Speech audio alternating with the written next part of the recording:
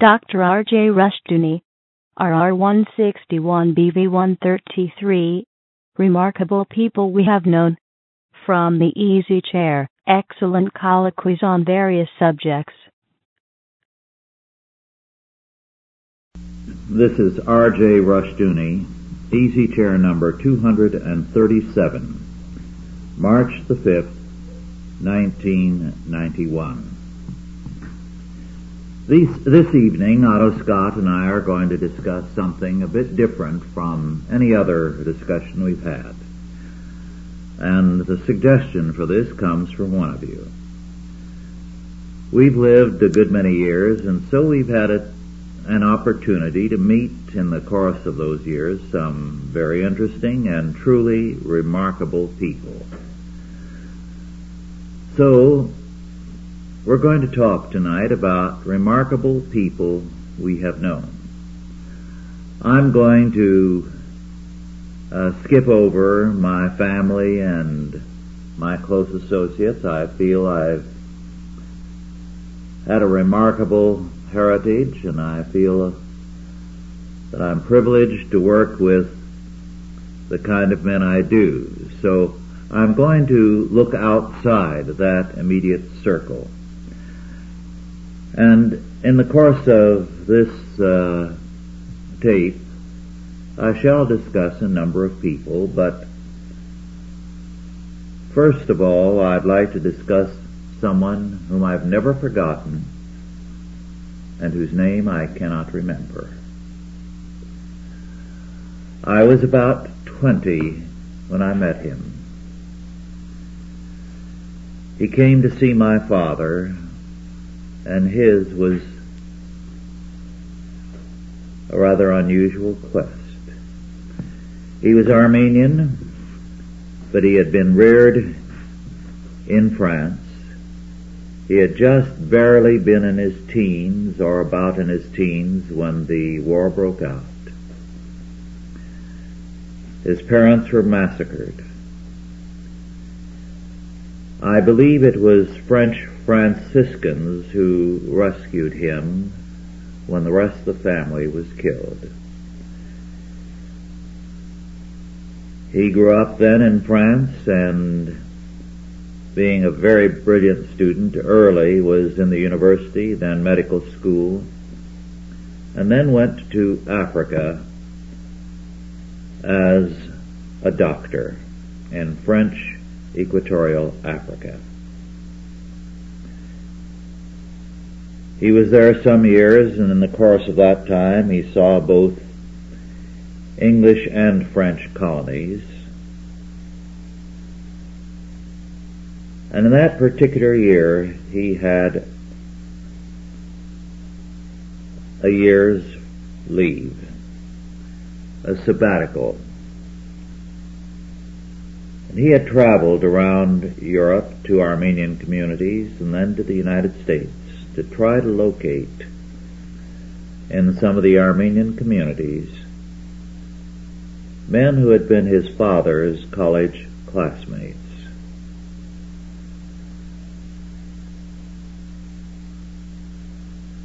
Men who had been his father's friends or family friends. So he had, from memory,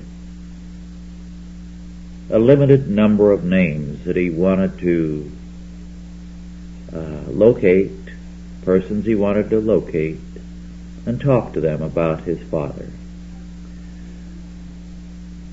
He arrived one day, and my father was out for a time, and I had an hour or so before going to my college class, and we chatted. He was, in some respects, the most pessimistic person I have ever met. He saw nothing good ahead for Europe, and he'd been in a good deal of Europe. I asked him if it was Hitler or Stalin that he saw as the greater threat, and he said if there were no Hitler nor Stalin, it would be no different. Europe's day in the West is about over. We are at the end of an era in civilization, and he saw very little hope ahead. His account of things in Africa was startling. He quoted a proverb which I've encountered since, a native proverb about dealing with the English and French in the various colonies. They said it took 2 hands to milk the French, but only 1 to milk the English. And this young man, he had 2 names, an Armenian name and the adopted French name that had been given to him by the Franciscans, and I remember neither name. He said most people seem to think of the natives as being exploited by colonialism. And he said there may be some truth to it, but he said it's also true the other way around to an even greater degree. The French and the English are being exploited by the natives. And the natives feel they are getting the better part of the bargain. But basically, because he saw the decline of the West and the decline in the Christian churches, Catholic and Protestant, and nothing but barbarism in the world outside, he felt that civilization was going heedlessly towards its doom. I found that I could not disagree with his analysis, although I felt a great deal of hope where he felt none. But his analysis was so penetrating, I've never forgotten him. He probably, if living now, is 85 to 90 years of age. A very remarkable man. A man of insight and vision. He was also a man of faith, and I expect to see him someday in heaven, and will then know his name. Well, Otto, would you like to discuss someone now? Yes, I think Paul Blazier of Ashland Oil, the founder of Ashland Oil, one of the most remarkable men I've ever met. I had never heard of him. I was running a trade magazine that covered the rubber industry. The rubber industry, one of the components of that industry is the carbon black industry, which is used to make rubber firm. Carbon black, a mixture of carbon black with rubber makes automobile tires possible, things of that sort. Nobody knows why. And the various oil companies had bought up the carbon black companies, and I began to write a series of articles about the carbon black companies. And as I recall, there was only one that was unpurchased, and that was Cabot Carbon. So I went down to Houston, Texas, to interview the president of United Carbon, which had been acquired by Ashland Oil. And at the end of this very pleasant interview with him, he said, of course, you have to go and see Mr. Blazier. And I said, well, Mr. Blazier is he's your boss. He said, well, he's my boss. I said, yes, but he's an absentee landlord. You're sitting here running the company. Why should I bother to go see him? Well, he said it wouldn't look good if you interviewed me and wrote me up and didn't talk to my boss. It might get me into trouble. I said, well, I don't want to do that. So I went up to Kentucky and called upon them there. I was tired. I'd been on the road for a couple of weeks and I'd had a lot of interviews and I was not interested really. And they made a big to-do about it, a big fuss as to whether Mr. Blazer was available or not or would be. I found out later he was in very bad health. He was 76. Finally, they came in very excited and said, Mr. Blazer is going to be available for lunch. And I said, oh, great, wonderful. So we went into an executive dining room, which was a very small room. And a tall, elderly, white-haired man came in, followed by an entire crew, a parade of men in dark suits who arranged themselves around the table. He sat at the head, I sat next to him. And we began to chat. The blackout had just occurred in New York City, and we talked about that briefly. And then I began to ask him questions about the acquisition of United Carbon, and they were rather embarrassing and pertinent questions. First he described the acquisition and said that it was a very well managed company and all that, and he had made the president of that company a director of Ashland and made him a vice president and all kinds of things. I said, well, in that case, why did he leave?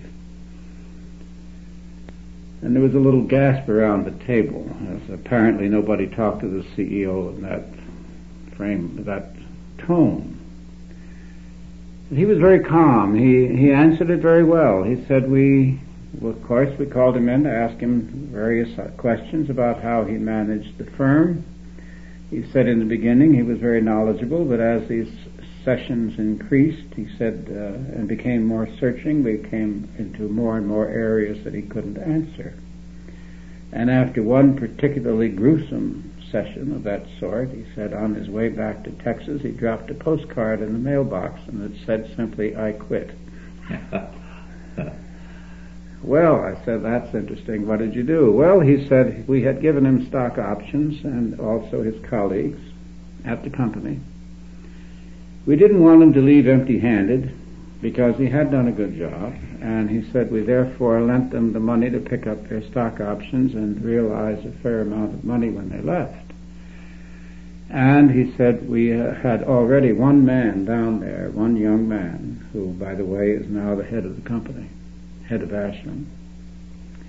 He said we sent another man down for him to straighten matters out. And I said, how did it work? He said, well, they were making about $1 million a year when we bought them, and he said now, this is about 2 years ago, they're making $1 million a month. So he said things have gone very well.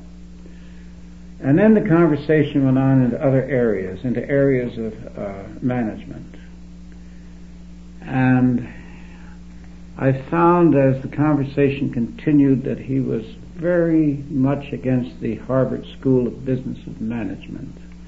He felt that men had to have their destinies involved with the destinies of the enterprise, because he said they will otherwise turn out like the heads of Standard Oil when I was a young man. He said they were all elderly and they were all very rich, and none of them really cared whether the company made money anymore or not because they had theirs.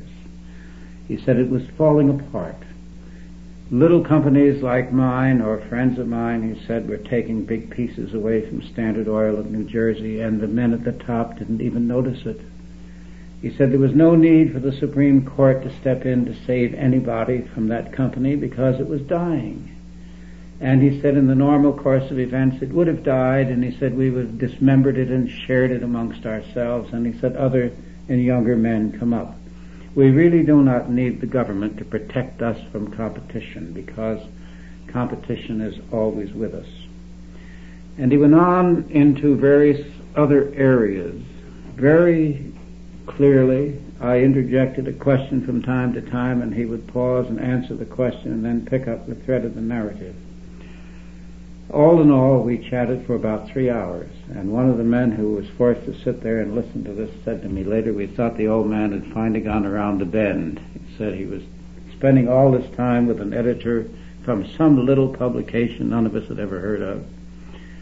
But Paul, or Mr. Blaser, would do that. He talked to everybody, and he found everyone he came in contact with of some interest. And he had at one time, I understood later, had some inclinations toward writing himself. But he actually had begun as a salesman. He had taken a group of 24 people, including his office staff, his secretary, so forth, one salesman, 20-odd people in a little refinery, and he had built it into an impressive operation that employed almost 30,000 people on the edge of Appalachia.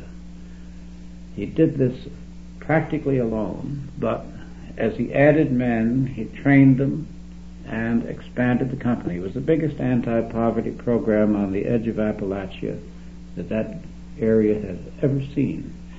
And instead of getting money from the government, it paid enormous amounts of money to the government. And it was interesting to, later on we came back together and he asked me to write the history of the company.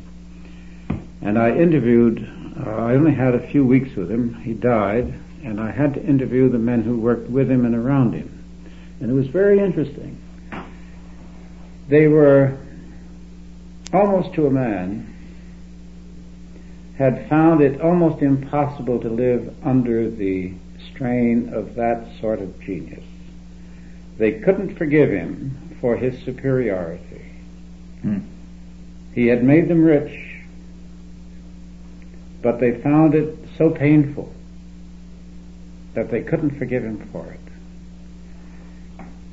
The people who were not close to him, but who were only, let's say, the middle and lower echelons of the company, who only saw him as the man who had created this great company, felt much warmer toward him than his closest associates, because they weren't under the searchlight, so to speak. They didn't have to be subjected to an analysis of what they were doing and why they didn't do it better, and so forth and so on. But in the relatively short time that we had together, he explained himself to me without really doing it in a direct way. The great curse of genius, I believe, is lonesomeness. Nobody to talk to, no peers, no equals, nobody with whom it's safe to relax. Because don't forget, we live in a jealous world. And I found that Mr. Blaser, everywhere he went, aroused jealousies which men were ashamed to admit, but which nevertheless were present. He avoided the penalty of genius by deciding to listen to other men. He listened to every man that he came across that had any sort of ability or knowledge at all, and he would continue what amounted to a running conversation with that individual until he had found out what he knew. It was like someone else reading a book.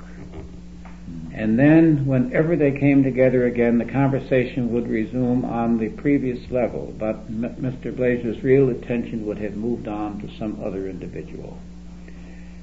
He was not a great reader.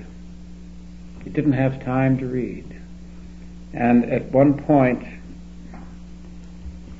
when I went into the office, at one point they said, well, Mr. Blaser changed the refinery run last night.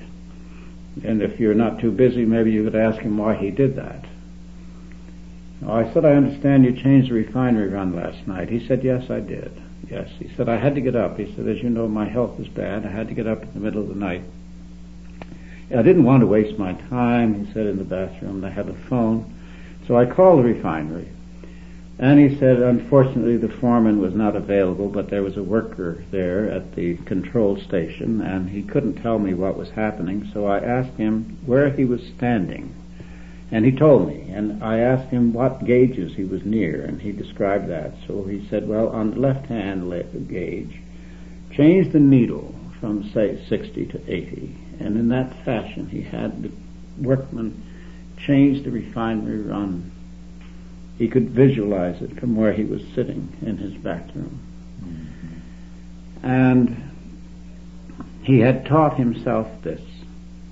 He said, chemistry, I discovered, he said, is mainly a matter of vocabulary. The chemical words are put together some way, how the Germans put words together. And once you begin to understand that sort of language, the chemical term itself describes the situation. And of course he did this little by little in the course of building the refinery. He died. The day he died, he was still running the company. He got up in the morning and weighed himself, and his weight had increased quite a bit. So his wife told me later he realized that his body was retaining fluids, and he regarded himself almost as a man regards a piece of machinery.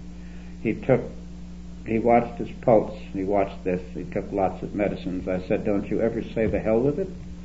He said, I have no emotional problems. But on this particular morning he discovered that his body was retaining fluid, so that called for some special attentions, and in his bathrobe, pajamas, and slippers, the doctor said, well, you'd better come in if that's the case. He went in, and of course they put him to bed, and he died in the course of that particular evening, rather peacefully.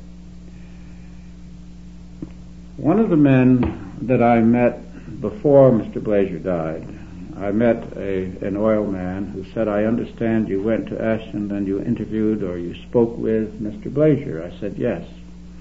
He said, how long did you talk with him? I said, well, for probably about 10 days or so, for most of the day. He said, 10 days, for most of the day, with Paul Blaser? I said, yes. He said, what was it like?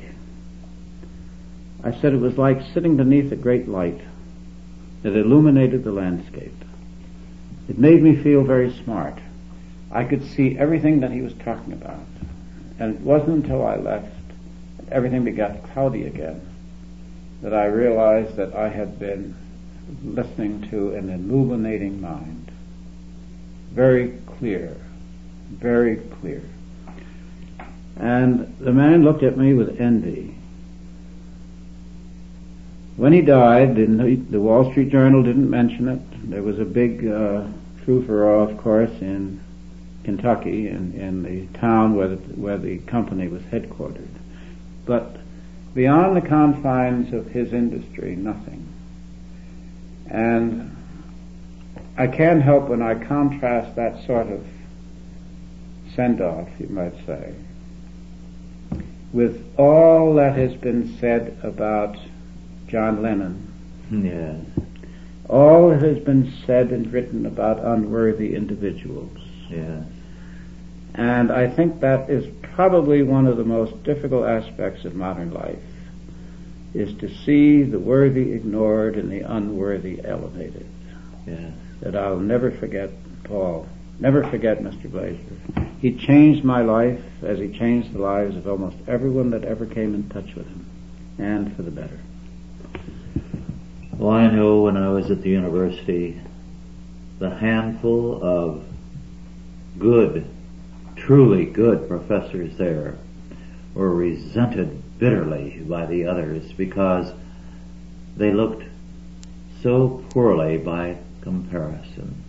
These great minds, just a bare handful of them, were out of place at the university. Well, I'd like to discuss a very, very remarkable woman next. Her name was Donaldina Cameron.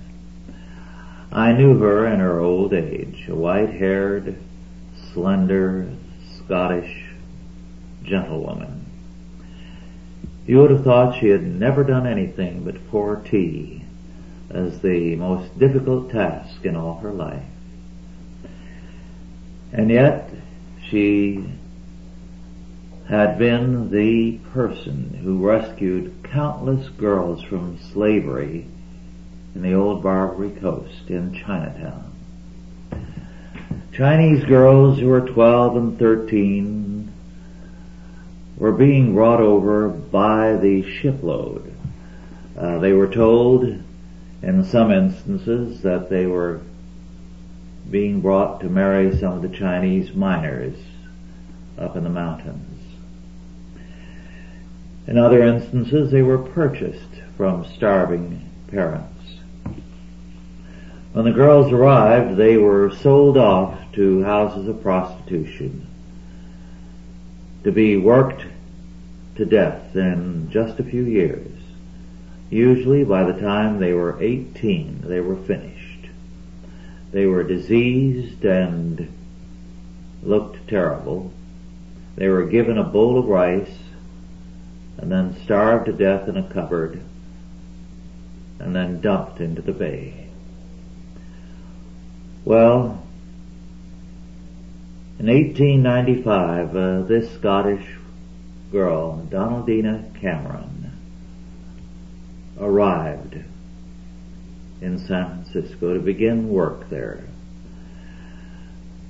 She was to work under another woman, Miss Margaret Culbertson, who died before the year was over, so Donaldina Cameron was on her own. She came from the Clan Cameron in Scotland. She told me about her grandfather. She had been named after Donald Cameron, a big man among the Camerons. They were a very fine family. One of her cousins was in the British diplomatic service and was knighted. Her grandfather was an old Scottish Calvinist who took his faith very seriously. His pastor wanted him to become an elder, but he felt very strongly about the requirement that a good elder is one who rules his house well and whose faith is manifest in the lives of his children. Old Donald Cameron waited until he could see it in the lives of his grandchildren. And then all the Camerons turned out for that proud day when the old man with trembling hands served communion for the first time. And Donaldina Cameron came to the Barbary Coast to work in Chinatown. Her task was rescuing these girls in these houses of prostitution, Chinese girls.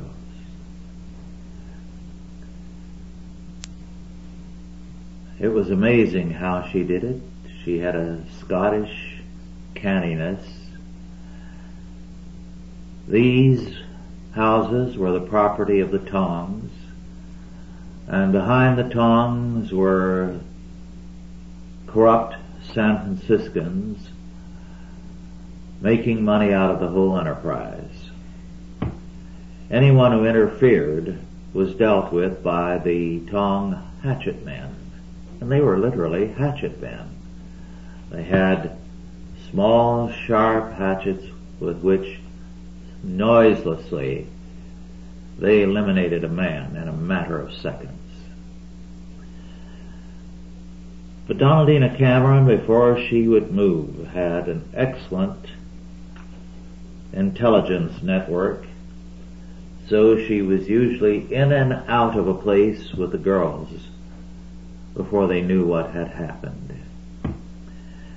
She was marked for death, but was never killed.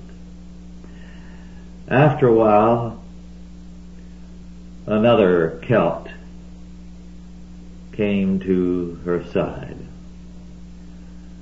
a big Irishman. Jack Mannion was his name, Inspector Jack Mannion of the San Francisco Police. Every attempt was made to get rid of Jack Mannion for helping Donaldina Cameron in the work that she did. But somehow or other he escaped all those attempts to purge him. It was remarkable. Two Celts, one a very dedicated and devout Roman Catholic, the other a dedicated Scottish Calvinistic Presbyterian, working together with a great deal of relish. once you had been with Jack Manion 5 minutes, you would be sure to love the Irish for life, because he was the epitome of the Irish cop. Fearless, totally honest, a man of faith, a man who did what he did with a great deal of zest. And he considered it the privilege of his life that he had Miss Cameron to help. In Chinatown, I worked for the Donaldina Cameron House, working among teenage Chinese boys. And in the course of my work, I met a great many of those who were rescued by Donaldina Cameron. One of them I remember with delight, May Wong. May was the only one who remained single all her life. And she was a member of the staff there at Cameron House. And May and I got along beautifully, because one of the things that distressed May Wong was what the church was becoming. Now, May didn't know much about theology. I'm not sure she would have known what the word meant, but she believed every word of the Bible. And she felt that you either stood firmly in terms of the Bible or the world would run over you. But if you were unequivocally someone who stood in terms of the whole Word of God, you had a power not your own. And she had seen that in Donaldina Cameron. And she saw all around her people who were becoming diplomatic and compromising. And she liked me because I wasn't. So I always felt a great deal of affection for May Wong, because like her, I was totally against compromise. If you can find, and it's not the best book in the world, but at least it's the only one available, Carol Green Wilson's book, Chinatown Quest, The Life Adventures of Donaldina Cameron, published by the Stanford University Press in 1931 and 32, and I believe later in the 30s there was still another edition. You will find it worthwhile. Well, Otto? That's very interesting. Well, when I was 14, Mr. Franklin Delano Roosevelt came to campaign for the presidency to Newburgh, New York, which was right across the river from Hyde Park, and the home of his mother. The Delano family lived there. And they put up a platform in the middle of a field, and they had camp chairs lined up.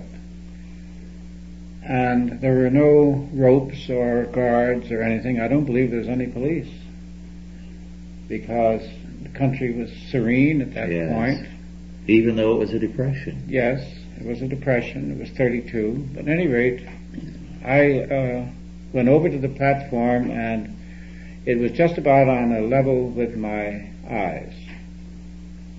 And I could see these men sitting in chairs in the back. Mr. Roosevelt in the middle. I didn't know who he was until the introduction was made at the dais. And then a man on either side of him grabbed him by the forearms, and he stiffened himself. And they lifted him straight up. And they carried him very swiftly to the dais, and I could see his feet, his toes being dragged. And And then, of course, he got there at the dais, he steadied himself, and from the shoulders and so forth, he was a big man. And I never forgot that impression of a cripple. Very few people in the country ever seem to realize that the president was a man in a wheelchair who could not walk. And it was one of those indelible memories, because at that point it seemed to me a tremendous effort of will to maintain cheerfulness and to go so far in that state of disability. Later on, when I was working for United Feature Syndicate in New York, Mr. Roosevelt cheated United Press of $100,000. And of course the impression that came to me then was an entirely different one, because I received the news through, it was relayed. It was almost like a billiard shot where you get, it's banked from the left toward you. George Carlin, Mr. Carlin, the general manager of United Feature Syndicate, spent 2 weekends in the White House. He sent us all little notes on White House stationery because it was Valhalla in those days. And he signed Mr. Roosevelt up to an exclusive contract for the public papers and addresses of FDR. Judge Samuel Rosenman of the United States, of the New York courts, was the editor of record. Mike Mulligan was the actual editor, and I was the assistant to Mr. Mulligan. And about a week or two before we were absolutely ready to release this and syndicate it through all the Scripps Howard's papers, the very same manuscript, edited and all, had apparently been handed over by Justice Rosenman at the President's instructions to Bernard McFadden, the owner and publisher of Liberty Magazine. So Liberty Magazine beat us to the punch, and we learned later that Liberty had given the President the same $100 for an exclusive contract. $100,000, yes. So on top of the image of a heroic cripple, I received another image, you might say, of a man whose word was not good. And that was a very heavy piece of information for all of us at the time. I believe I'm the last person even remotely involved who is still alive. The story has never been in print. But it brought to mind then and now the mixed nature of individuals, especially an individual whose life goal is power and position, and who will do anything to maintain either a standard of living or a position, knowing full well that Roy Howard at the United Press could not afford to sue him, because I feel very few Americans today, you do, and of course our generation does, very few Americans today will appreciate the dictatorial power that the personality and presence of Mr. Roosevelt achieved over this country. Yes. He was, in every sense of the word, the most complete master of the American people that we have ever had in our history. Mr. Lincoln never had it. No. George Washington was reviled. We've had some very interesting men, some big men in the White House, but Mr. Roosevelt, who was not one of the biggest or one of the best, achieved the greatest personal control during his life. And I think any contact, it reminds me of stories that used to appear every so often about elderly ladies who remembered seeing Mr. Lincoln. And we've reached that stage, Rush, where the fact that we have seen some of these people is of great interest for those who only read about these periods. I can remember Henry Ford, Harvey Firestone, so can I. Thomas Alva Edison, and a great many others. Well, a very remarkable man, whom I often remember with very great fondness, was one of the Indians on the reservation where I was a missionary for 8.5 years. The elders were all very remarkable men, 3 men, Tom Primo, Louis Dave, and Guy Manning. Guy Manning looked, he was about your height and build, blue-eyed, gray, white hair really. And Indian? He was more than half Indian, but he had English and Chinese blood as well. He was a quiet, good-humored man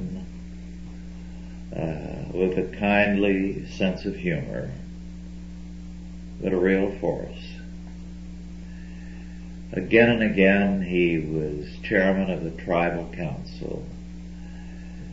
Whenever things got too bad, they voted in Guy Manning to clean up the reservation and restore law and order. But they would get weary of law and order because it wasn't too congenial to the average Indian, and then vote him out.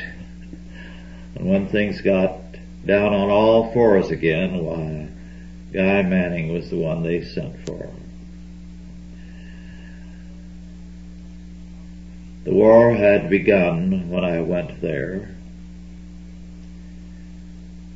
and Guy's sons were in the army. One of them became a highly decorated Marine. And here he was, an old man, and it was his daughter who was helping him with the ranch work. His wife and daughter would have to help him onto a horse so he could ride during the roundup. He was too crippled with arthritis to be able to get on by himself. When he was irrigating the hay fields, his granddaughter would go out there because if he stumbled and fell, he couldn't get up on his own. And she would run and get help so that he could get back on his feet. One summer day after church, he and his family went on a picnic to Lamb's Reservoir. And after eating, he stretched out on a blanket with his hat over his eyes to nap while the others fished. And he heard his granddaughter scream, "Grandpa, Grandpa, there's a rattlesnake on you." And he stretched on his back, looked under the brim of his hat, and there was this huge rattlesnake crawling right over him. And part of it on one side, part on the other. And Guy told me, he said, before I knew where I was, I had jumped from a lying position to a spot 10 feet away. And he said, that snake turned and struck at me and hit my coat and halfway clung to me and fell off as I was flying across that distance. He said, I never jumped that far as a boy. And he said, as I stood there shaking, I thought, if I can jump like this when a rattlesnake scares me, there's no reason why I can't function again. And by sheer willpower, he overcame his condition and was soon getting up on horseback and functioning. Interesting. Very, very effectively. Once he was absent 2 Sundays in a row, and I could understand why. With all the sons gone, he had their spreads, his wife's spread, and his own to look after, and his daughters as well. So I went out and because I thought he might be sick. And he said no. And he said I was working. He said, now, the Lord says if your calf falls into a pit on the Sabbath, it's legitimate to pull him out. But he said, I guess if you let your calf fall into the pit 2 Sundays in a row, then the Lord is going to say, what's wrong with you and your management? So he said, I'll be there next Sunday. And he was every Sunday after that. He was a very judicious man, calm, good-humored, and before he spoke, he had the picture well in mind. At one point, he was in the headlines from coast to coast because he dug up evidence of an Indian agent's misappropriation of funds. And this was when the war was over, and his son carried it for him to the Elko newspaper, and it was picked up by the wire services from coast to coast, and there were reporters up there. And the Indian service was furious with him because, of course, they had to do something about it. They stalled for some time so it would not look as though it had been Guy Manning's work. The idea of an Indian correcting the Indian service was repellent to them. That did not bother Guy on the slightest. His mission was accomplished. He was a man who relished preaching. The last time I was at the reservation, 2 or 3 years after I left, he was in a hospital up in Idaho. And he sent word and he said,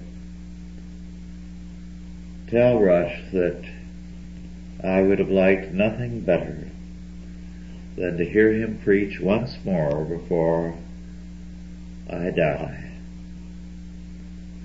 But I cannot make it, but I have the memories of so many sermons. He was a remarkable man. His sons, who were good friends of mine and my age, some of them, were very fine men. He was one of the most memorable men I have ever met. Guy Manning, a Shoshone.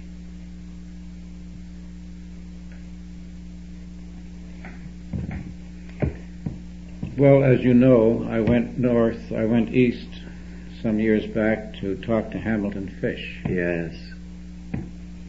And Mr. Fish was in his 90s, if I remember correctly, early 90s. And he had an apartment just off Park, well, really on Park. The entrance was around the corner from Park. And he opened the door. He was wearing bedroom slippers, but he was otherwise in a business suit. Had a terrible little dog that was yapping all around the place. Took me into his study, where he had everything in the world in that study. I'm sure if I live long into my 90s, my study will look like that too. It's already pretty messy. Well, we're not far from the 90s. Now, don't give away any church secrets. And he was a bit hard of hearing, but he was very lucid, and he began to talk, and I think to a very great extent his life was shadowed by Franklin Roosevelt's. And Hamilton Fish and Roosevelt was a few years older, I think 6 years older, but they both went to Harvard. They knew one another socially. When Roosevelt left the New York State Assembly to become Assistant Secretary of the Navy, Hamilton Fish took his place. And Hamilton Fish spent his summers at their family home in Oyster Bay, right next to the Theodore Roosevelt part of the Roosevelt family. He was very much admirer of Theodore Roosevelt, and apparently had lots of conversations with him, and of course was very close to Kermit and the Roosevelt boys. He also knew the Taft family, and he was very close to them. And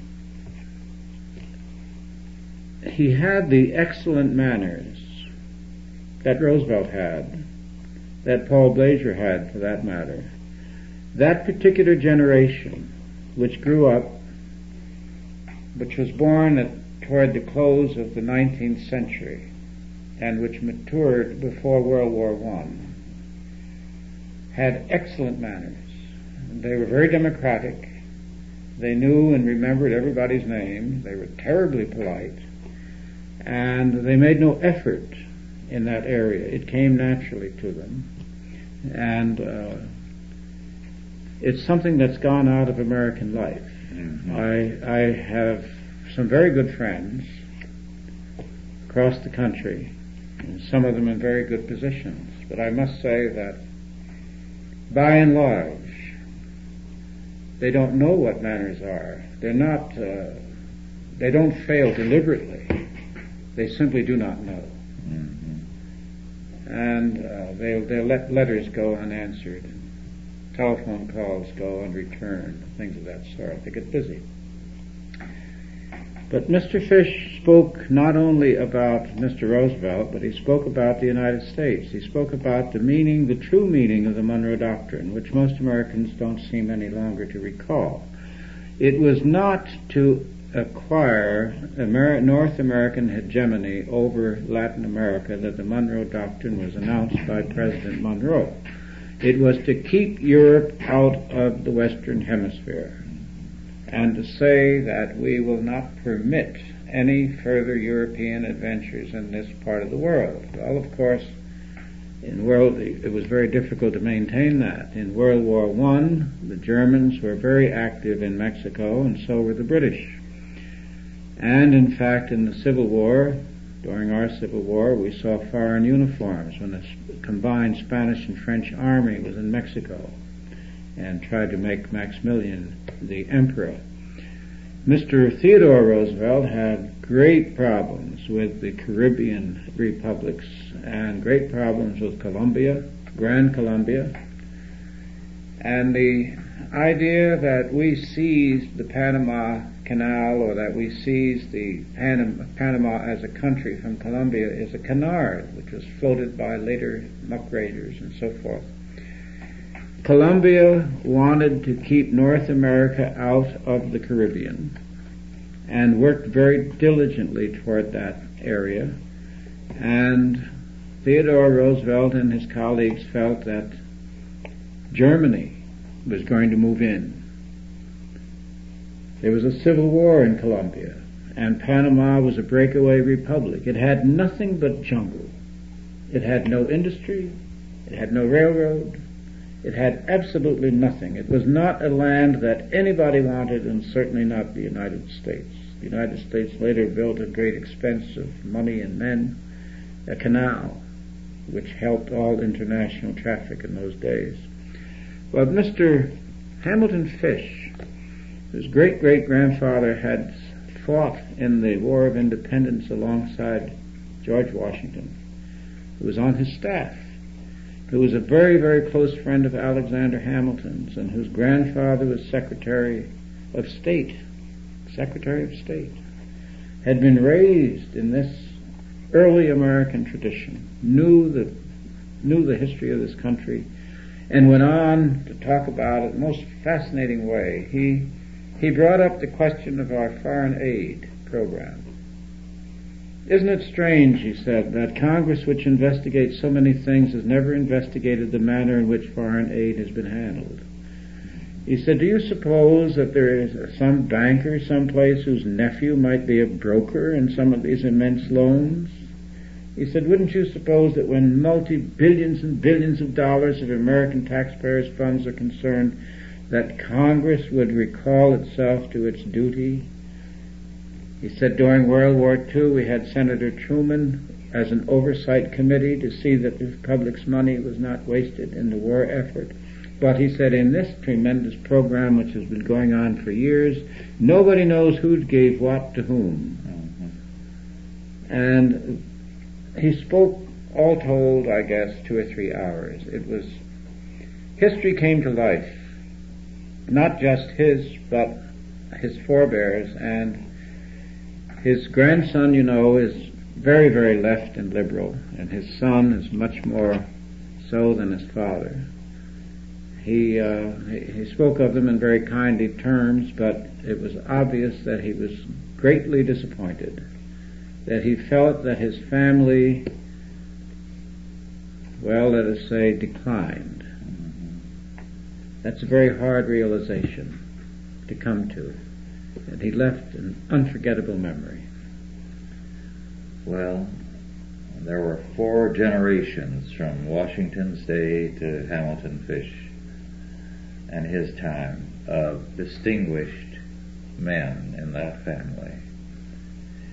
It was only a matter of weeks ago that he died, wasn't it? That's right. At 103. Yes. Yes. Yes. Now, Will Durant had a phrase covering that, different sort of a phrase. He allied long life to courage.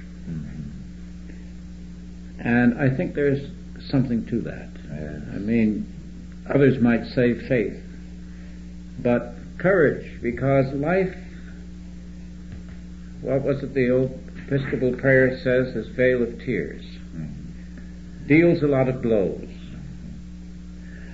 Well, speaking of life and longevity, with Hamilton Fish, of course, do you know what particular group of men have the most remarkable record for longevity? No. The popes. Oh, really? Yes.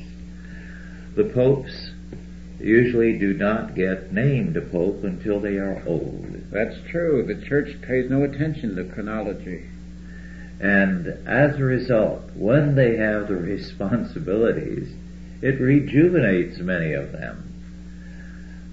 When we retire people at 65 or 70 at the latest, we're saying you're no longer useful, and that is not conducive to a long life.